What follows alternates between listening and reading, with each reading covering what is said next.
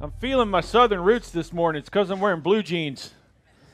Feels like I'm back in the South in like July because it's warm here even though it's December. Can we swap screens over?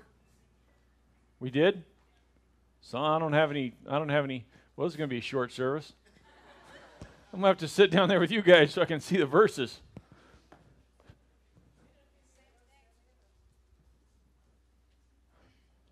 All right. Let me work on it. Give me a second.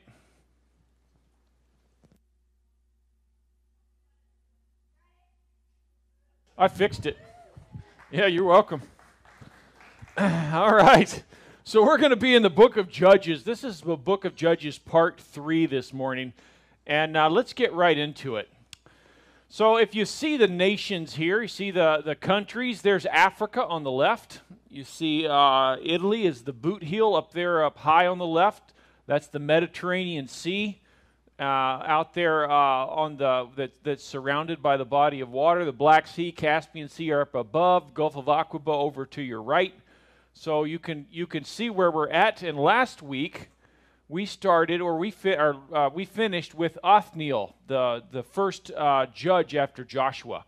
And Judges chapter 3, verse 11 says, "And the land had rest 40 years, and Othniel, the son of Kenaz, died."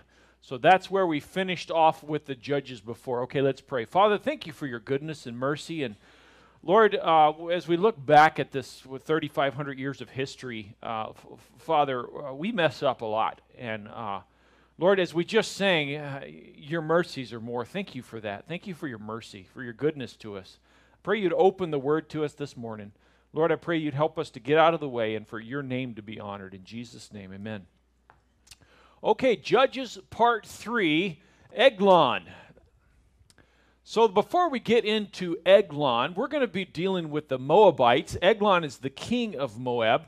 And I want to just take a minute and know where the Moabites are from. Now, the reason I'm doing this is because when we go back, or when you go back later and you're reading through the book of Judges, I don't want you to just read a bunch of names and say, okay, there were judges, the end. But to know where you're at, to know who's there, who's the players, why, where you're at, and to connect with the stories. God thought these stories were important enough to preserve them for us from 3,500 years ago. That makes these pretty important stories. That makes them vital for us to know, for our kids to know. So I want to go through this with a little historical and geographical perspective. So who are the Moabites? This is Lot about 1900 BC. So this is back with Abraham's day. It says in Genesis chapter 19, verse 36, "Thus were both the daughters of Lot with child by their father. And the firstborn bare a son and called his name Moab. The same is the father of the Moabites unto this day." So the first, you know the story of Lot, right? Sodom and Gomorrah. God destroys Sodom and Gomorrah. Lot's wife dies. They leave the city. He asks, can I go to a different city? So God preserves one of the other cities. They go over there. He's apparently a pariah. He leaves and goes up into the mountains with his daughters. His daughters get Lot intoxicated and lie with him, and he has 2 sons. The oldest son of Lot, his name is Moab. That's where the Moabites come from. Now this is up in 1451 BC. In Deuteronomy chapter 2, verse 9, Moses and the Israelites have left Egypt. They've crossed the Red Sea. They've come up and they're beat the Amorites, and now they're coming up to this area of Moab, Deuteronomy 2:9. "And the Lord said unto me, distress not the Moabites, neither contend with them in battle, for I will not give thee their land for a possession, because I have given Ur unto the children of Lot for a possession." So he says to Moses, don't fight the Moabites. I'm not going to let you beat them the way I did the Amorites. I'm giving this land to Lot's kids. So that's back in 1451. This is the track of the children of Israel. If you see the orange line, as they've left the mount, they came up to Edom right there where the Moabites were. They went all the way back down to the sea and then back up along the eastern side of Moab there and crossed into the plains just north of Moab just across the river from Jericho. And that's where we have the story of Balaam and the children. This is the first time that the children of Israel fall into sin with the Moabites. Numbers chapter 22, verse 1, it says, "And the children of Israel set forward and pitched in the plains of Moab on this side Jordan by Jericho. And Balak, the son of Zippor, saw all that Israel had done to the Amorites. And Moab was sore afraid of the people because they were many, and Moab was distressed because of the children of Israel." It's interesting, it's the same word. God said, don't distress the Moabites. So they go around Moab, they go north of their territory, they dwell there in the plains, but the king of the Moabites, this Balak, was so terrified of the number of the children of Israel and having seen what they did to the Amorites, that they were distressed, not because of anything Israel did, but just because Israel was there. Numbers 22:5, "And he sent messengers, therefore, unto Balaam the son of Beor, unto Pethor, which is by the river of the land of the children of his people, to call him, saying, Behold, there is a people come out of Egypt. Behold, they cover the face of the earth, and they abide over against me." So Moab king Balak sends his guys up to where Balaam was, which is north of Israel. And this is the map of Israel. You see the little lake there in the middle at the bottom. That's the Dead Sea. The Sea of Galilee is just a couple inches above that. This is where the children of Israel are hanging out in the plains. They're just north of Moab. And this is where Balaam is from, up there at Pethora. So you can see it's a long trip. They're all the way up into Libya, maybe in the edge of Turkey up there, in order to get Balaam to come back down and curse Israel. This is a big deal to Balak. He wants to make sure that Israel doesn't fight him. Numbers 22:6. It says, "Come now, therefore, I pray thee, curse me this people, for they are too mighty for me. Peradventure I shall prevail, that we may smite them, and that I may drive them out of the land. For I want that he whom thou blessest is blessed, and he whom thou cursest is cursed." So Balak says to Balaam, "I want you to come and curse the Israelites, because I know this thing of you. If you bless somebody, they multiply. They have peace, they have fruit, their cows bring forth lots of calves. They're very blessed. If you don't, if you curse somebody, everything goes to shambles in their lives." So he said, "I want you to come and curse the Israelites so that we can destroy them and beat them." And you know the story of Balaam. He sets off to do just that. The donkey sees the angel, crushes his foot. Eventually, Balaam ends up down there in Moab and blesses the children of Israel up one side and down the other. But he didn't stop there. After blessing the children of Israel, he got a great idea about how to get them to sin and God to curse Israel. So this was Balaam's idea. We learn further on into Psalms and into the New Testament. It says in Numbers chapter 25, verse 1, "And Israel abode in Shittim, and the people began to commit whoredoms with the daughters of Moab. And they called the people unto the sacrifice of their gods, and the people did eat and bowed down to their gods. And Israel joined himself to Baal Peor, and the anger of the Lord was kindled against Israel." So Balaam worked this plan out with Balak, and he said, if you can't beat them, join them.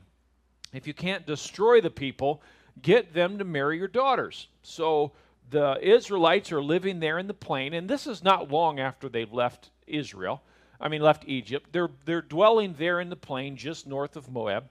And Balak gets the best looking women they've got, and they go down there and they go, "Hey guys, you just left Egypt and you're up here in this strange country, but would you like one of my daughters, one of these ladies from our nation? And if you do, just come on over to the temple. We'll get married. There'll be some feasting and some fornication and the things that go on there, and just get married, and it doesn't take long." And some of the children of Israel say, "That's a great idea. We'll just join ourselves to those around us and do it the way they do it." And so they begin to go to this temple where Baal Peor is worshipped, And it's evil, the stuff that they get involved in. There's child sacrifice, God tells us, to these gods. As Israel gets involved, they give their children to that.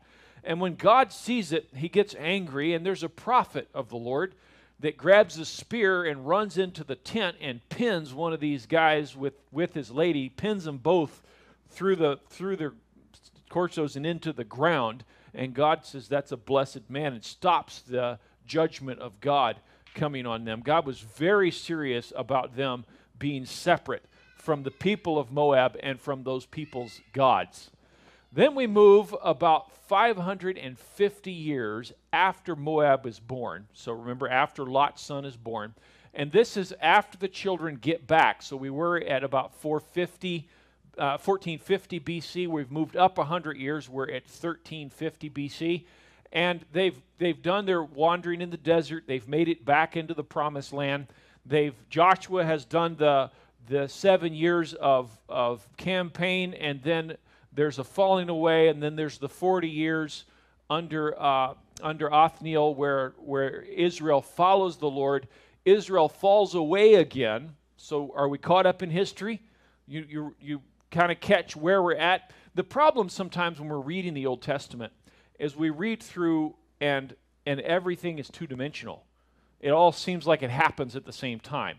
And when that happens, you go a little cross-eyed, and you miss some of the context of what's taking place, and you miss some of what God is doing, and it doesn't change you the way that it should change you. So the reason is not just to give you information, right? It's not just so you know things. The reason is because God put this here for us because it will change us.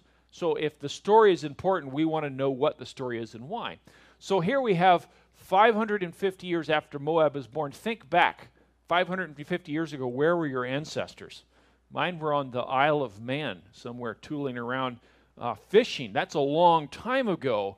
And then, America's happened since then. All these wars and stuff has taken place. That's how much history is involved since Moab has been living in this land.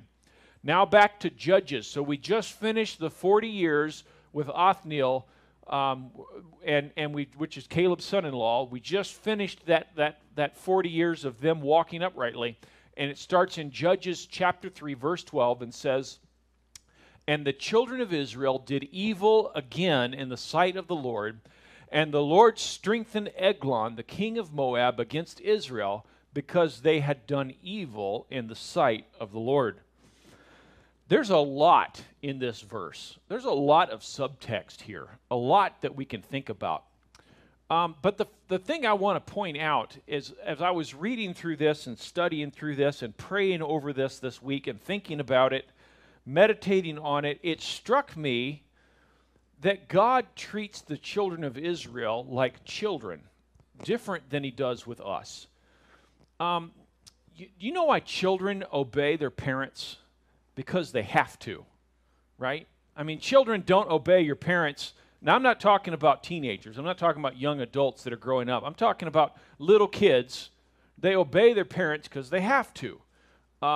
If you've ever had a baby and you're holding the baby and their eyes get all red and they want to sleep, especially on the bottom, right? And they blink and then they get mad and they're like, "You're holding me. You're making me sleep. I don't want to sleep." And they're like, "Meh." And you patting their bottom, and they fall asleep, and then they wake up and like, "You tricked me! You made me sleep!" And then you go through this, and they don't want to. They resist that, and it doesn't. That's the first time. And then as kids grow up, and you say, "Don't run to the street," are they going to go, "You know what? You have more wisdom than I do. You have more time, and I trust you. I trust your judgment. So I'm not going to. There goes my soccer ball, but you know what? I can't get it. It's out in the street." And they said, "No, you know why kids don't run in the street? Because you disallow it. Because they're going to get either a spanking or they're going to get a grounding, or they're going to lose because you say don't do it and enforce that. You don't let them do it." Now, there's all sorts of different enforcements and things that we do, but ultimately, the children obey their parents. Little kids obey their parents because they have to. When my kids were little, and we go somewhere and do something, and I say, stop, come here, then I expect them to stop and come here. Hands down. The first time, I'm not going to ever raise my voice. I'm not going to come get you. I'm not going to take things away from you. Stop and come here. And you know what? They did. From the time the kids are 2 or 3 years old, they're playing whatever. Hey, stop, come here. Drop it, come to me. You know why? Because that was the rule. Because I enforced that rule every time, consistently. You know what I never did a single time? I never yelled at my kids. Never. I don't yell at my kids because I don't want to. I don't want to have to yell at them for them to obey me. I want them to be obedient the first time. Kids are a little scientist. You know, kids compare and they have notes, and you see the parents that are like, hey, Johnny, come here. Nothing. Johnny, you come here right now. Nothing. Johnny, I'm going to beat your little tail if you don't come here right now. Nothing. Okay, Johnny, I'm counting to 3. Nothing. 1, 2, nothing. 3, nothing. I'm going again. 1, 2, and then Johnny comes. Why? Because he knows the second time that you count to 3, he has to obey you. But until you count to 3 the second time, he's good to go. That's the rules. That's what's going to get enforced, and only what's going to get enforced is obeyed. My kids, the rules were, first time, hey, come here. And if it was serious, I get quiet. Hey, come here right now.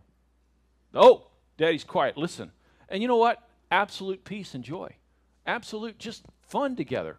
There's no yelling. There's no fussing because there's harmony. I grew up that way. I remember when I was young, my dad was counseling somebody, and he did this and pointed out the room. We'd all leave. We're used to that. And we were at somebody's house, and Dad snapped his thumb and pointed out of the room, and all 5 of us jumped up and left, and they went, what did you just do? How did you do that? Do what? Get your kids to leave. I told them to. You didn't say anything. No, I snapped my finger and pointed. We weren't upset. That was just the rules. Of course we left. Dad said to. You know what happens if you don't obey Dad? He enforces the law. So you got to obey Dad. And you happily do it. You obey Dad. They were so excited he wrote a book about it. And people want to know, how do you do that? You know, God's treating Israel like children. He's enforcing the law. He gives them a commandment and says, I want you to do thus, and when you don't, I'm going to come and bring judgment to your whole nation. But when kids grow up, the Bible says, children, obey your parents, but then it says, honor your father and mother, because you have a different relationship. You see, there are no consequences to me disobeying my dad now. There aren't any. He can tell me to do something, and I can giggle, and there are no consequences. There haven't been for 30 years. If Dad says, do this, and I say, I'm not going to, then I don't get spanking. He doesn't come take my truck keys away. He doesn't do it because I'm an adult, right? But I honor my father listening to him now because I love him and I trust him. You see the difference in that relationship. No longer is there an instant consequence for negative behavior. Instead, there's an expectation that as an adult, I've learned to trust my dad and my mom, and I look to them for guidance if need be. And so when God deals with us today, he deals with us more like adults. He deals with us from a position of love and trust, that we love and trust him and want to follow him, not because of the instant consequence, but because we believe in him and we trust him. And that's always where he was going. The children of Israel needed to learn obedience to God. It took them a long time. Finally, when the children of Israel got back from Babylon, they followed God unerringly for 500 years. They followed him when they got back in the land. Now, they weren't godly, but they didn't worship Baal, and they kept their knowing and keeping the feast days all the way up till Christ came. Now, they didn't love God. They didn't know him the way that they should, but they learned better because they got spankings. And they learned that when we ignore God and when we worship Baal, it is negative consequences ensue. It's difficult. And once they learned that and got to that position, Christ came back and gave a better way, it says in the book of Hebrews. Look at in Romans chapter 2. He says, or despisest thou the riches of his goodness and forbearance and long-suffering, not knowing that the goodness of God leadeth thee to repentance? But after thy hardness and an impudent heart treasures up unto thyself wrath against the day of wrath and revelation of the righteous judgment of God. Paul is talking to Israel, and he says, makes this list of bad stuff that people do. And he waits until Israel that's reading agrees with him in Romans. That's right. That's terrible. And he says, do you think that you who have pleasure in the things that they're doing are any better than them? Do you think that you've judged the idolater as wicked, and yet you hold up money or you hold up a relationship or something that's an idol in your life? He says, do you think you're going to escape the judgment of God? Don't you know that the love of God is what draws you to repentance, not the judgment? Not that he's going to come and swat you down. You know, as Christians, if we have to wait until God spanks us, which he says, as many as he loveth, he chasteneth, right?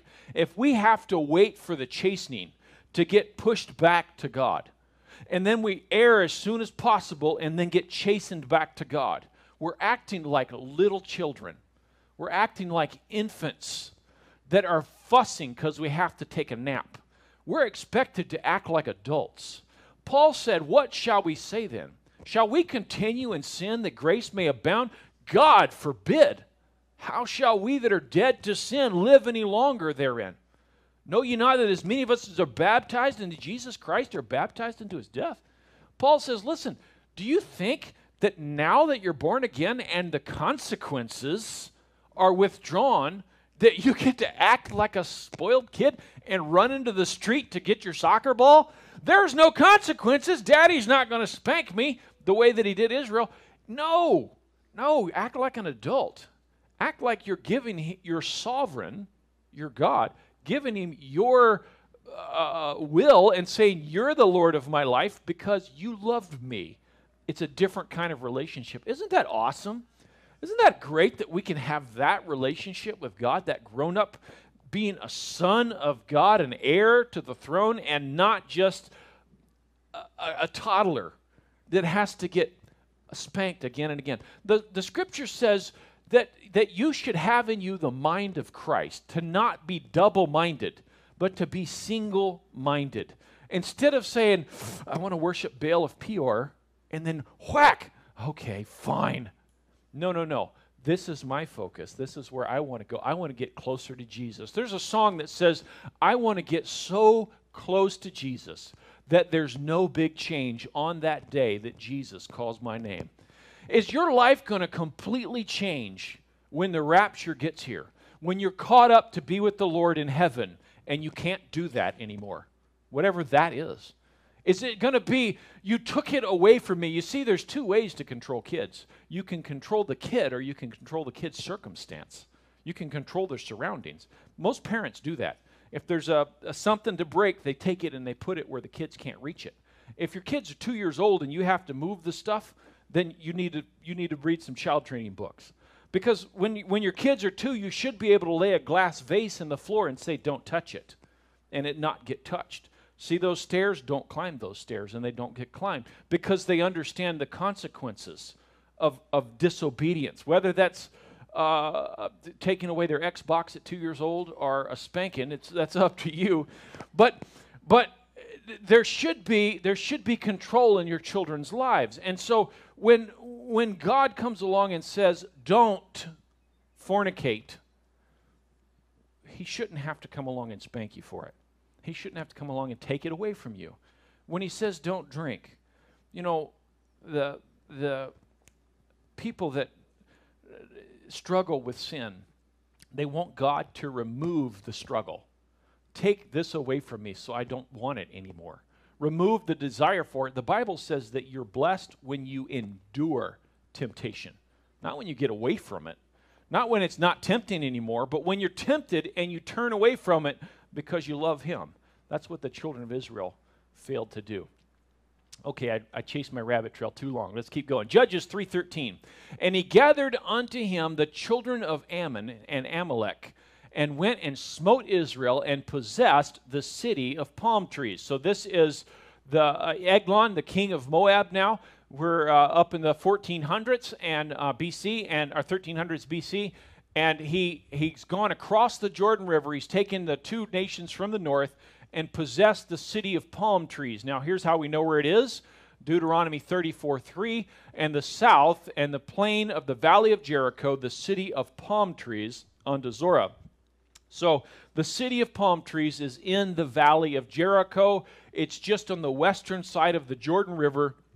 In the valley, there's a big valley that rises up to Israel, to the Mount of Olives. So that area, it's in that passage there. So here we are, 1436 BC. This is 18 years after. And Ehud is in southern Israel in the province of Ephraim. He's a Benjamite. Judges chapter 3, verse 14. So the children of Israel served Eglon, the king of Moab, 18 years. But when the children of Israel cried unto the Lord raised them up a deliverer, Ehud, the son of Gera, a Benjamite, a man left-handed, and by him the children of Israel sent a present to Eglon, the king of Moab. Now, there's a few things that are interesting here. It took them 18 years. This is a dumb bunch of people. I'm sorry, but morons, right? 18 years they're in captivity. And then when they cry out to God, God, save us. We're going to turn away from the idols and turn back to you, God. Then he raised up a deliverer. It was dependent on them. God strengthened Eglon and allowed his armies to grow, his horses to flourish, his crops to grow, his battles to be won. God blessed Eglon so that he could smite Israel on God's behalf, this wicked king. He did God's work. Listen, God can use evil men to do his work. He does every day. Because if it's happening, it's God's work. God's design is to bring his children into glory with him. And he wants more kids. But when we fail, God can use evil men to bring about his glory. And he did that. He raised up Eglon. He blessed him. He used him for a long time. Finally, the children of Israel cry out to the Lord, and God raised them up a deliverer. The deliverer is left-handed. Isn't that an interesting little topic? He's a southpaw. It runs in the Benjamites. This is a common thing, and it's pointed out. Samuel wrote this book, and or at least it was written during his lifetime. So we think Samuel wrote the book of Judges, and he keeps pointing out left-handed people.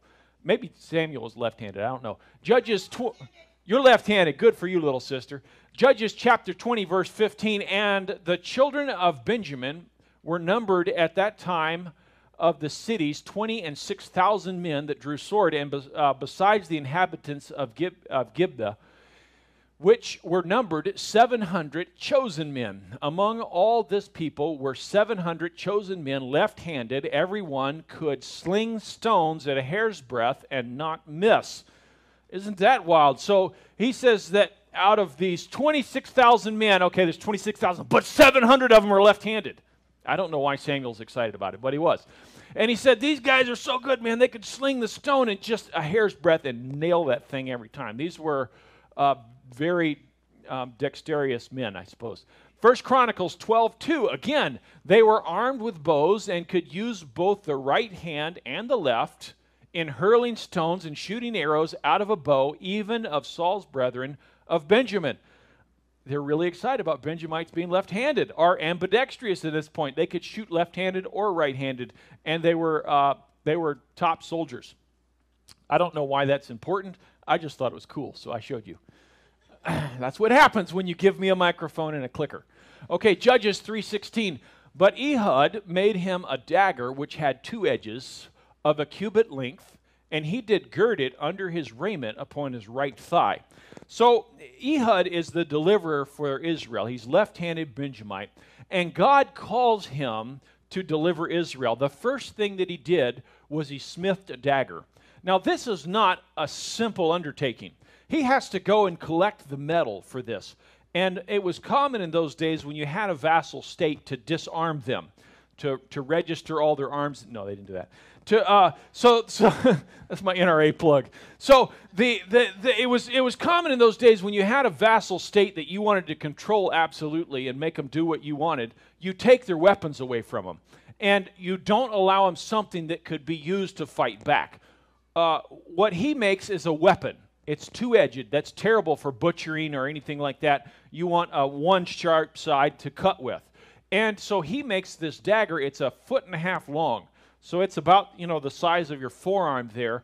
And he has to go and get the metal and then get it hot and then find a way to beat it to make a hammer or however he's got to do it to beat that thing down. And he doesn't have a grinder. If you've ever filed down a hatchet or a machete, imagine taking that thing from a rough bit of iron and filing it down razor sharp. He invests a lot of time and energy. Why does that matter?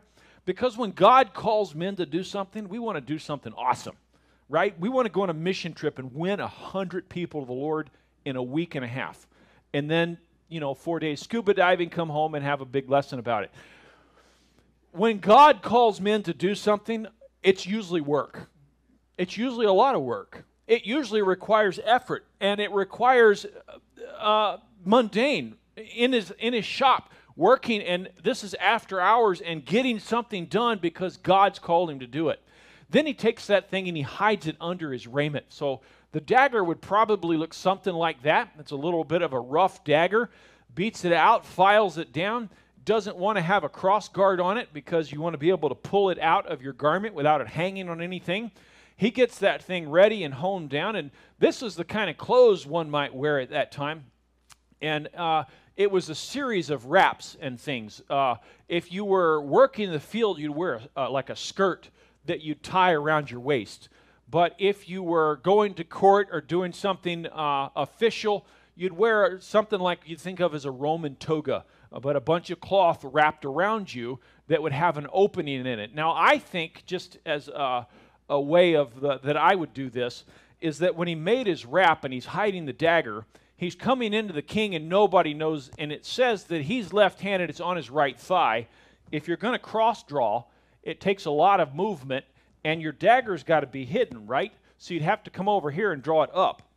If you put it inside your thigh, then you have your loose garment on, nobody can see it, and your weapon's not hanging off the way that a typical dagger would. You slide your hand in the slit in your robe and pull that thing out and use it, which is what he's about to do.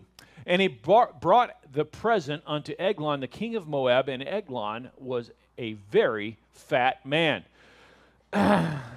So Eglon is a king, and he has vassal states. Now, when we have mechanized farming today. So one farmer can grow 1,000 acres of food that will feed 100,000 people.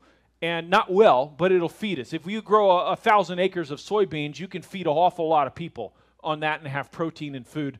But when you are farming with an oxen by hand, and you're picking and you're putting things and you're cutting wheat and shocking it and drying it, it's a lot of effort to feed a family. You can work 6 days a week, 10 hours a day, and starve to death. It requires a lot of effort. If you want to have an army, soldiers, and wealth, you have to feed them. He's coming across the river with 10,000 soldiers. Think about feeding 10,000 people.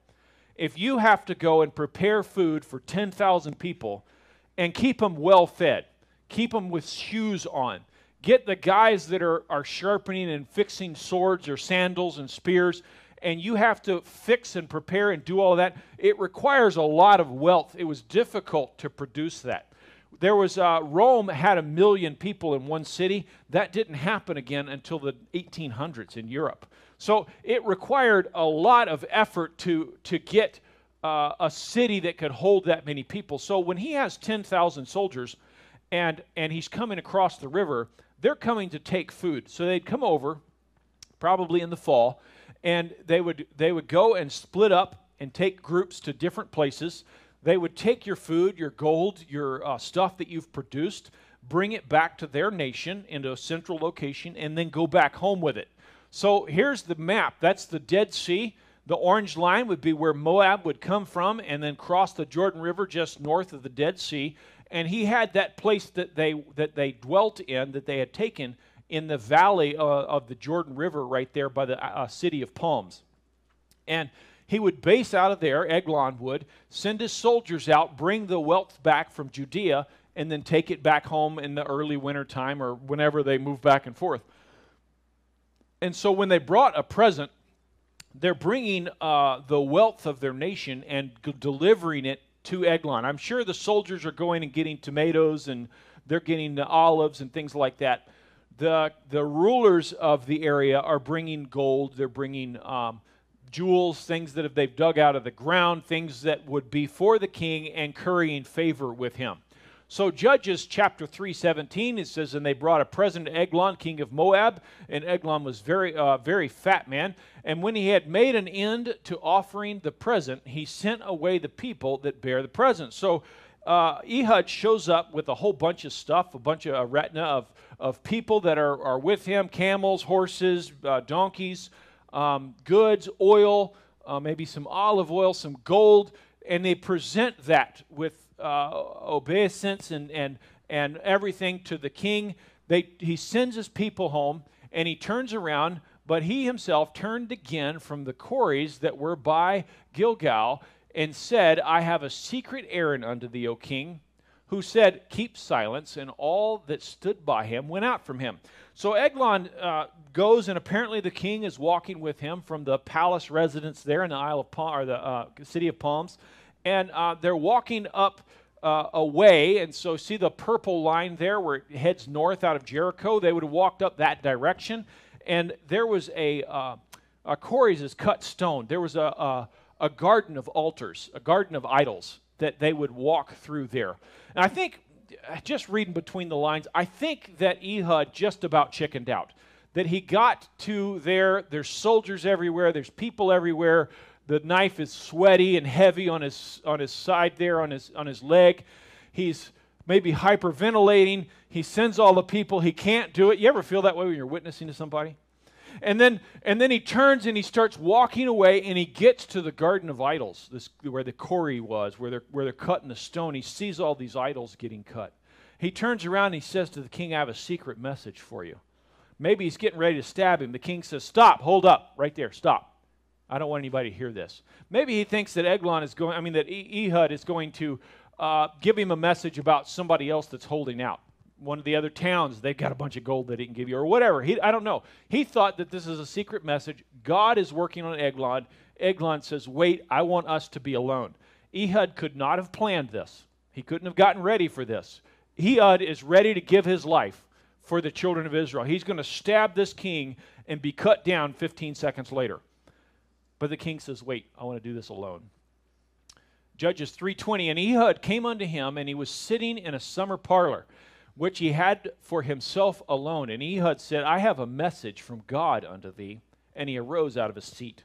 So the summer parlor in those days, you'd have your house, your little castle, and you had a westerly wind that would come over from the Mediterranean, and it would come over like the Mount of Olives and come through this valley down onto the Jordan River Valley. And as you get into the fall, the wind usually swings around to the north a little bit, but you get this cool breeze.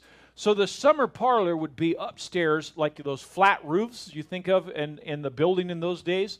You have the flat roof, and you have a shade thing built over it, and it would be a private thing with lots of curtains hanging around that the breeze could come right through and hold the sun out. And it would be a place of respite, a place that the king would go and rest and take his ease, maybe take a nap in the heat of the day, and be left alone. So he takes Ehud to this center chamber, to this place that he's up there by himself. And Ehud comes before him, and he says, I have a message from Yahweh, from our God. He uses that word. And when he does, I suppose out of respect, because it's a message from God, Eglon stands up. And as he does, Ehud reaches into his garment and pulls out his message from God. And Ehud put forth his left hand and took the dagger from his right thigh and thrust it into his belly. And the haft also went in after the blade, and the fat closed upon the blade, so that he could not draw the dagger out of his belly, and the dirt came out. Yeah. So Ehud pulls this dagger and jams it into this king and kills him and stabs it up, and I assume he got his kidneys or something, because he goes silent instantly. And the dagger just sucks back there up into those fat rolls, disappears, and his dirt comes out. The stuff that's in his intestinal tract comes kind of squeezing out and smells and falls over, and he dies. That was God's message to the king. You know, aren't you glad for the mercy of God? You know what we deserve? This, and then eternal hell. We've rebelled against the King of glory. We have fought him in his domain and said, you can't control me.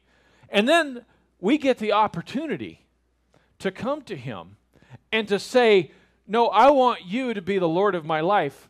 And he has made restitution. He has paid your debt with his son's blood. Man, I'm glad for the mercy of God. This is what we deserve. This is the rightful thing to have happen to us, except for the love of God constrains us and keeps us from all sin, because we know what he's done. We know what we deserve and what he's done for us. This is not harsh. This is justice. This man killed babies. This man presided over a nation that worshiped a God where they would produce children and burn them in honor of their God. This man needed to die. He needed a dagger shoved into his stomach and to fall over and die. And God delivered that through Ehud, his prophet, his ruler, his deliverer.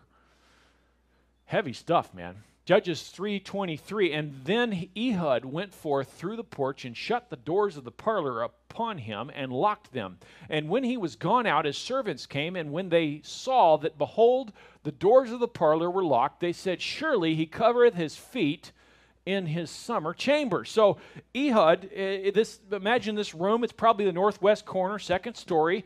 It's got interior walls, but no exterior walls. It's got the hanging curtains.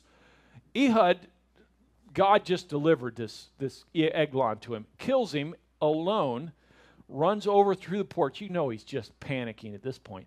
Shuts the doors and locks them. Goes back over and jumps off the porch, back down, gets away, and then takes off. And the people that are outside come over, knock on the doors. Oh, he's covering his feet. They assumed that he was having a constitutional, that he was, going to the bathroom in his chamber pot because it smelled. And so he's quiet. And they're, oh, okay, well, we're not going to bother him.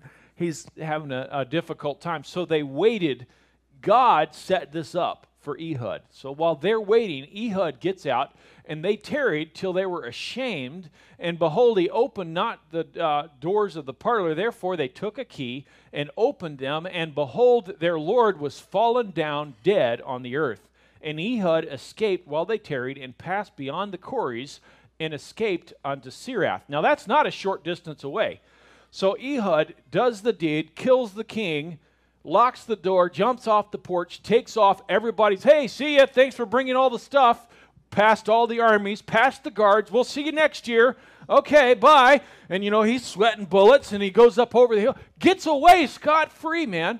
They totally a God thing. You see the pink line there?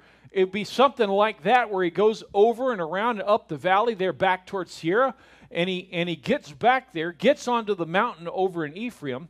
And it came to pass when he came that he blew a trumpet in the mountain of Ephraim, and the children of Israel went down with him from the mount, and he before them. And he said unto them, follow after me, for the Lord hath delivered your enemies, the Moabites, unto your hand. And they went down after him, and took the fords of Jordan toward Moab, and suffered not a man to pass over. So he goes up, the trumpet is like the shofar, the ram's horn, gets up on the mountains, blows that trumpet. They haven't heard it in 20 years. That battle cry, that call to arms, that victory cry. We are going to war. And he tells the men, follow me. God has delivered the nation to you. You know, killing the king wouldn't do it, but having God on your side would. And that's what he was raised up by. He was raised up by God. No battle strategy could complete this. But here is Ehud. He leads the men, and the first thing they do is they go back around the Isle of the City of Palms. They go down to the river of Jordan, and it's deep at this point, getting close to the Dead Sea, swift down here. They get to the shallow spots where you would ford the river, and they guard those positions. The reason is they've got 10,000 Moabite soldiers in Israel right now, and they don't want them to cross Jordan and get back to Moab. They want to hold them in Israel and take them out before they get reinforcements. For 18 years, the soldiers have been raiding without any problems. So they weren't expecting this, and they're probably spread out in different groups. They took out the commander first. They hold the fords. They come in, and as they do, Israel routs them, kills them all. 329, Judges 329, and they slew of Moab at that time about 10,000 men, all lusty, and all men of valor, and there escaped not a man. So Moab was subdued that day under the hand of Israel, and the land had rest 80 years. So here, when Moab brought all their soldiers across, they had a land that had no swords. They had no shields or armor. And God said to one man, "Sir, I want you to fight for me." So he got his little grinder, his little bench, some piece of metal, and he made a dagger about that long. And the next day they had 10,000 weapons of war. Every soldier. They had the armor, the shields, the swords. They had the spears. They had the food that came with them, the gold they were carrying. God advanced the cause of Israel from an 18-inch dagger to a standing army in one day because God was with them. You see, Israel's problem was not Moab. Israel's problem was Baal Peor. It was following for false gods. You see, our problem is not a lack of money. It's not a lack of time. It's not a lack of ability. Our problem is a lack of faith in God, in our lives. And I know that because when I see men in the Scripture who are great men of faith like Paul, and he's put in prison and everything is taken from him, it's not a problem because he's got the Lord. And so he's singing and praising and honoring God, and prison doors open, and then he gets up and he's like, well, I needed to go to Rome to do missions work. The government paid for it. They sent me up here. Not only that, I got to stop by the island and eat a snake or get bit by a snake. He tried to eat me first, put him there in the fire, and God takes care of it because the issue is not a lack of ability to travel. God can take care of that. An issue is a lack of faith, and that was their issue. Almost done here. 1330-ish, because I don't know when it took place, BC, up in Gaza, western Israel. The deliverer named Shamgar. So this is the other, he's not actually a judge. The Hebrew word for this one is savior rather than judge. And the reason for that is he didn't judge Israel. We see the red on the left side of the screen right there. That would be where the Philistines came in. They were a seafaring people. So they came and landed after Israel had possessed the land. And they weren't a problem until later on. And those were the guys that David fought primarily. Judges 3:31, it says, "And after him was Shamgar the son of Aneth, which slew of the Philistines 600 men with an ox goad, and he also delivered Israel." So after Ehud, so it was after Ehud had started, Shamgar slew 600 men with an ox goad. Now, think about killing 600 men with a stick. That's a lot of guys. It probably wasn't all at once. He was a terror to the Philistines. He lived over there on the western side of Israel and over there in Gaza, and he just, when the Philistines would send raiding parties in, they were a seafaring, think the people that lived in Iceland that would raid that are called something that I can't remember because I didn't watch How to Train Your Dragon enough. The barbarians, the Vikings, thank you.